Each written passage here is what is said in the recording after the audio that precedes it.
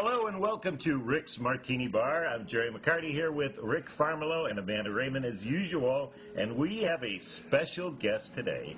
We have with a great honor today. We have the president of SEG, also a great actor of stage, screen, and television, Mr. Ken Howard. Welcome, Ken. Yes. Hello. How are you? Thank you for joining us. It's quite an honor. Oh, cheers, Rick. You are cheers. Cheers. Just me and Rick. It's kind of early, but we're gonna go through this anyway. But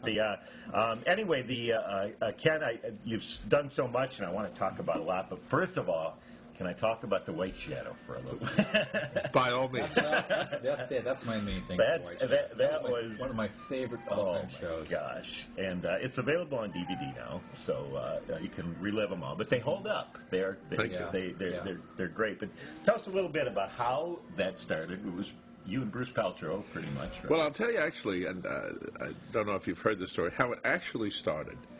I went to Amherst College as an undergrad, and I played basketball there.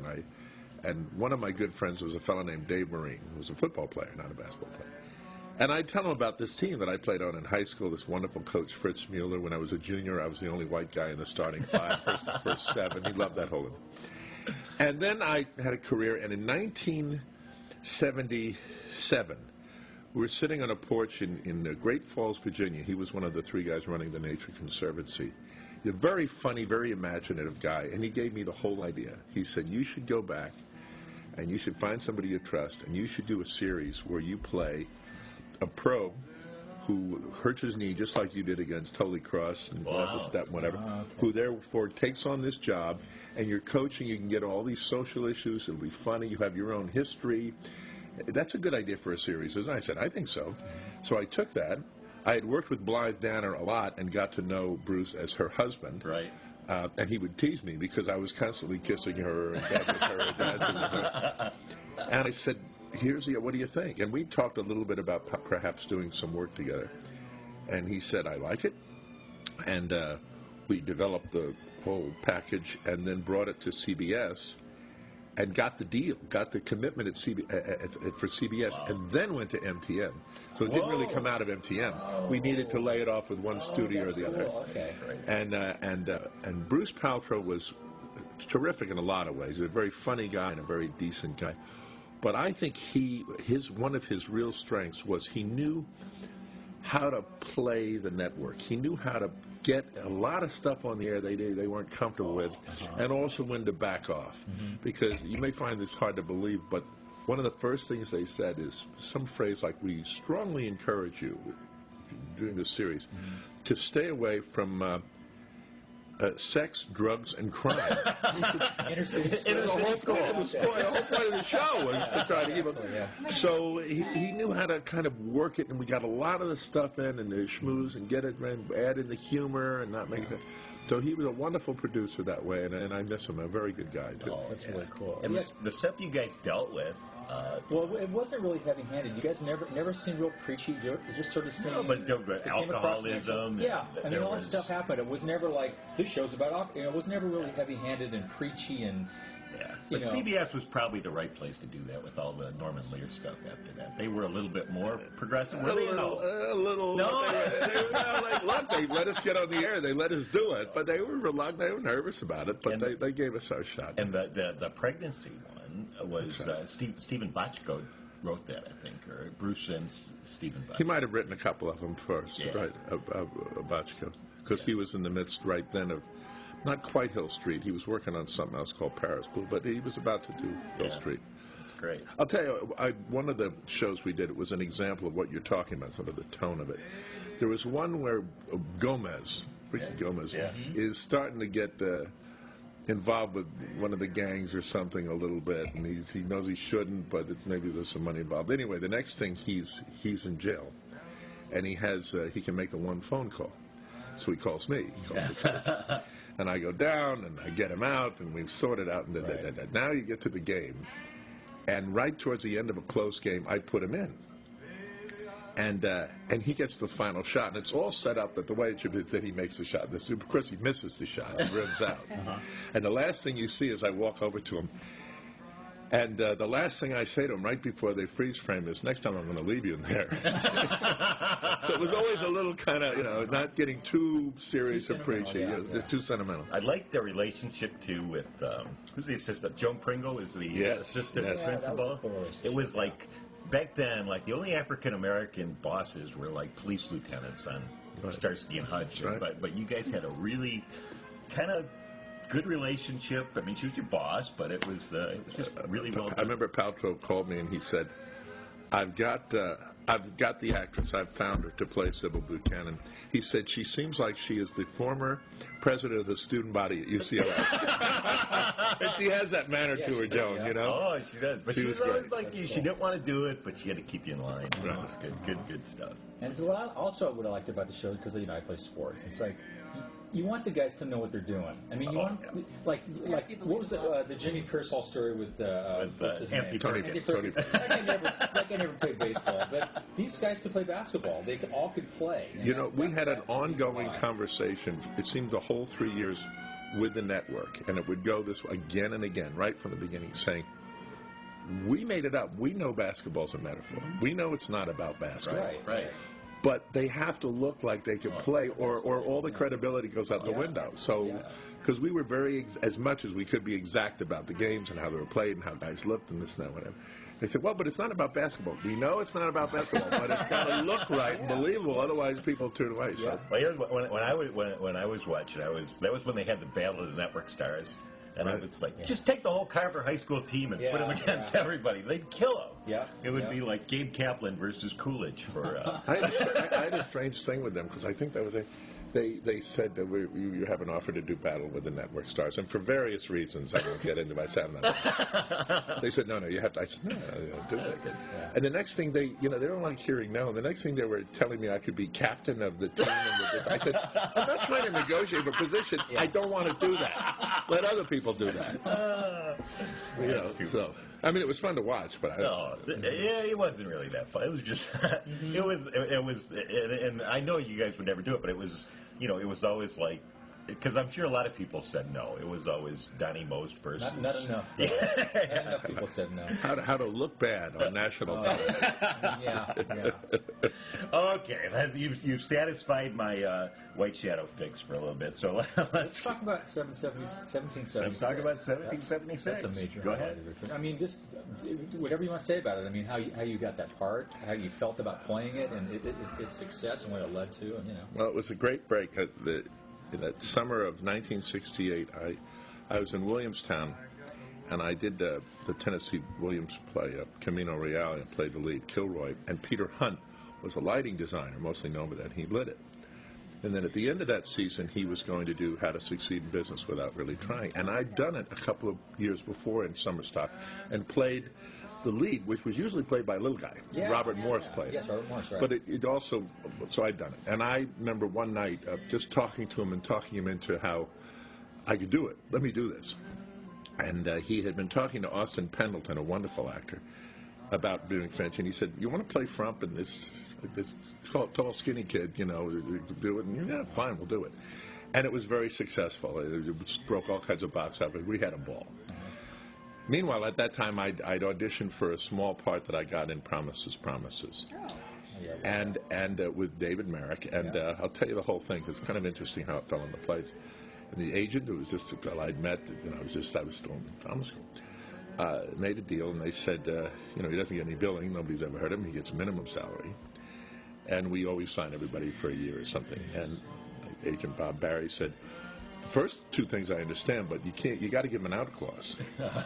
He said, otherwise he'll go back to Yale. He's got a fellowship at Yale. He's only going to do this if he has the out clause. Right. Well, all right. So I have a 4-week out clause.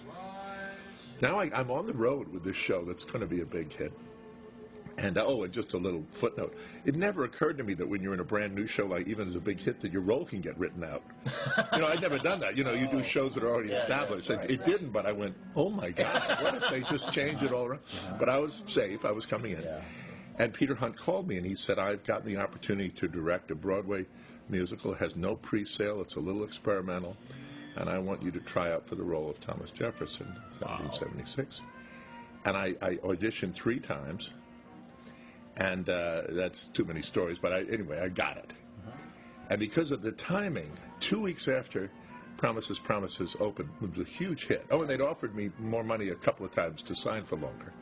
I gave my notice, my 4-week notice, so that I was actually starting to rehearse 1776 as I was finishing the play. Nobody gets out of David Merrick. And he kind of got a kick out. I mean, he was very good to me, Merrick, even though he had this, he was always good to me.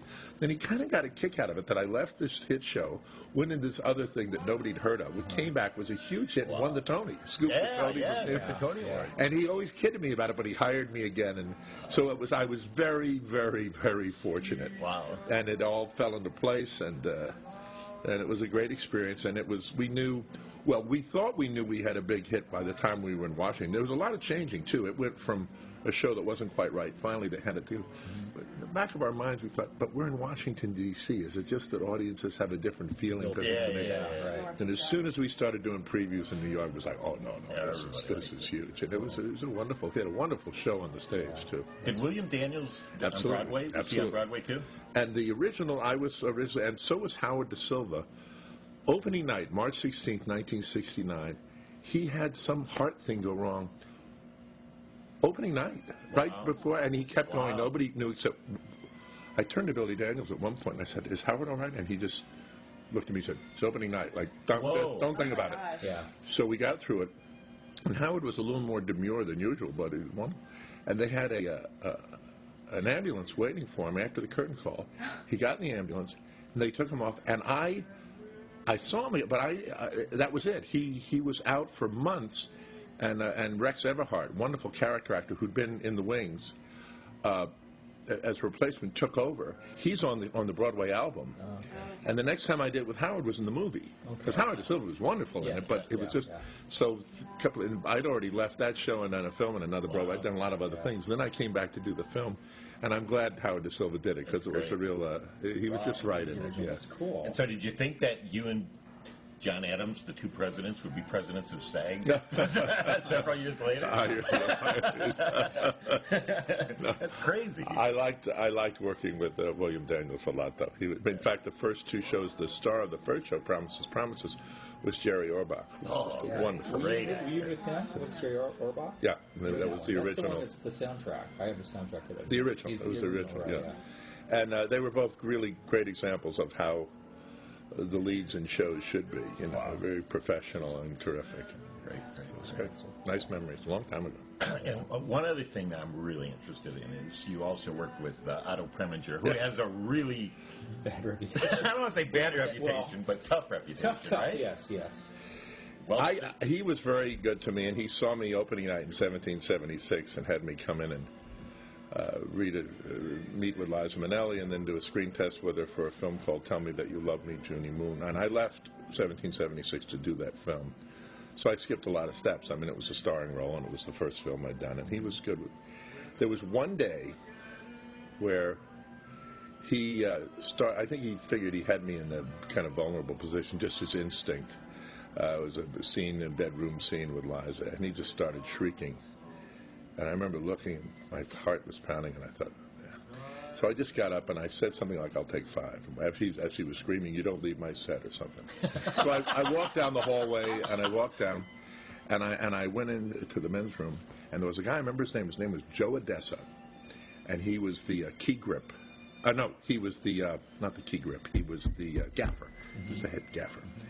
And he came and stood right next to me, the next urinal, straight ahead, and he said, you're handling the old man just right, kid. Wow. Take the full 5 minutes, because in this business, time is money. The whole 5 minutes.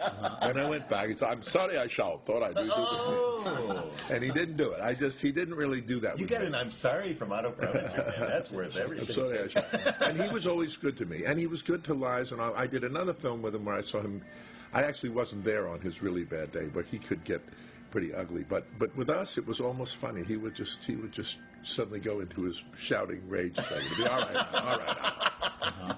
He was a very sophisticated, very smart, very interesting man. It's just once he put on the director's cap, he would just turn into a dictator. Turned into Eric von Stroheim. Yeah, right. Wow.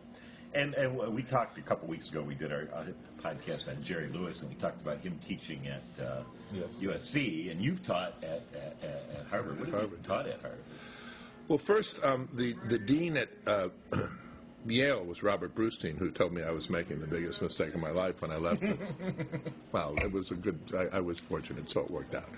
And then years later, he had moved his repertory company up to Harvard, and he asked me if I'd come back and teach the pilot course, the acting course. And because of the book he'd written, he wanted me to call it something like Adventures in Poetic Realism or something. And I said, can I just call it Acting 1? I mean,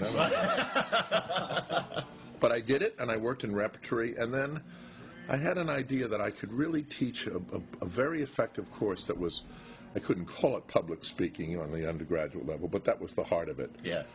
Kind of an actor's approach to speaking in public. You know, it's the number one fear. And I could make it a little bit more of a study, a kind of sociology study, just something to kind of get it into the program.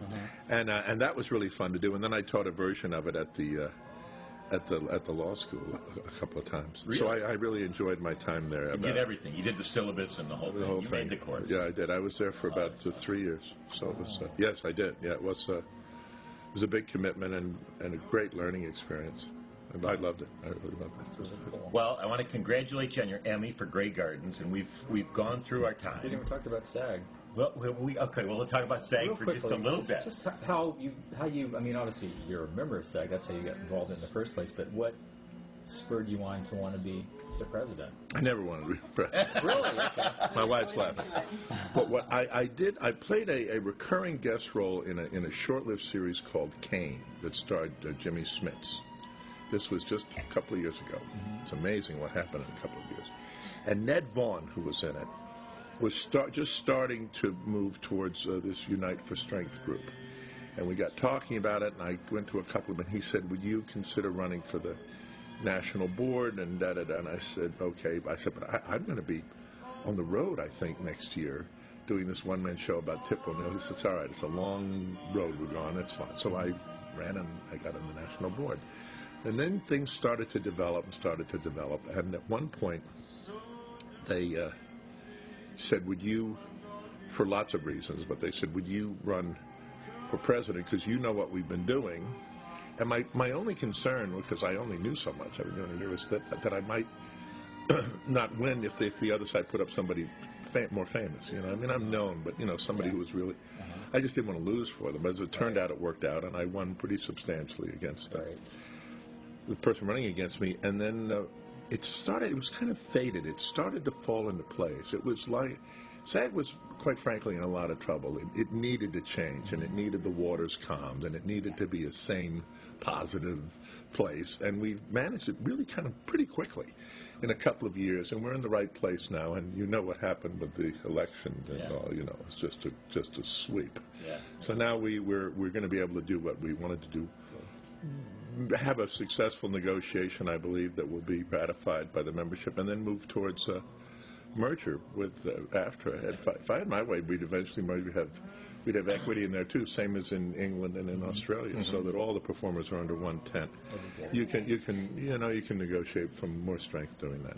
It's better. I think there's any hope to do anything. I came back from China yesterday, and they have, there's DVDs, movies not even released, they sell there. And is there any hope of, getting that money back to SAG and to the actors that the money that's gone? No.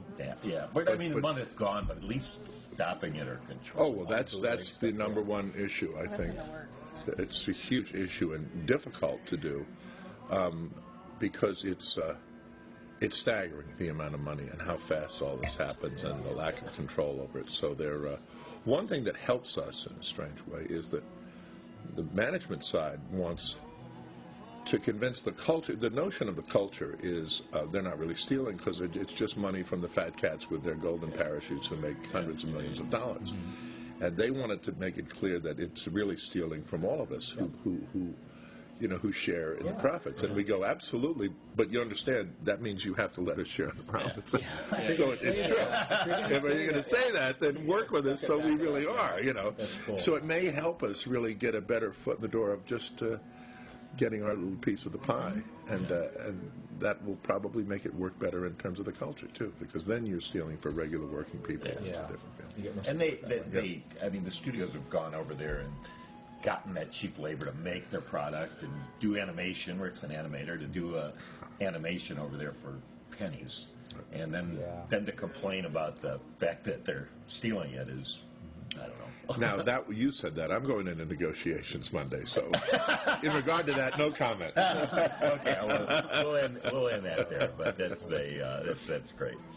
Okay, well, thank you for the podcast. You gave us more than we could imagine, and it was a pleasure. Great, yeah. And I got to do our sponsors for just real quickly here. We've got PB Imaging. You can check out their website and visit them, and then also Audible.com. So if you need, we have another one. we have Audible.com. What about ShamWow or something No, like that? no. Audible.com, and you narrate books, right? You're on Oh, Audible. I love doing those. It's like so good. That's by Books Rick's a on reader. I'm a listener, and I love listening to books. In fact, you have a book. Do you narrate your own book? I've never done it. I would love to, if it ever got successful enough. I love listening to autobiographies narrated by The person who wrote like it. the kid stays in Like the Warren picture. Beatty when he does that. I would love to listen to Warren I'm Beatty. sure you'll listen to the book before I can finish it. You did it to John Lennon. So visit audible.com, Yes. and you can get their website, www.mccartymetro.com. It's an entirely free podcast. And thank you, Ken Howard. Thank you, Rick Farmelo. Thank you, Amanda Raymond. And we'll see you cheers next out. week. Cheers. Cheers. Cheers. Great. Awesome.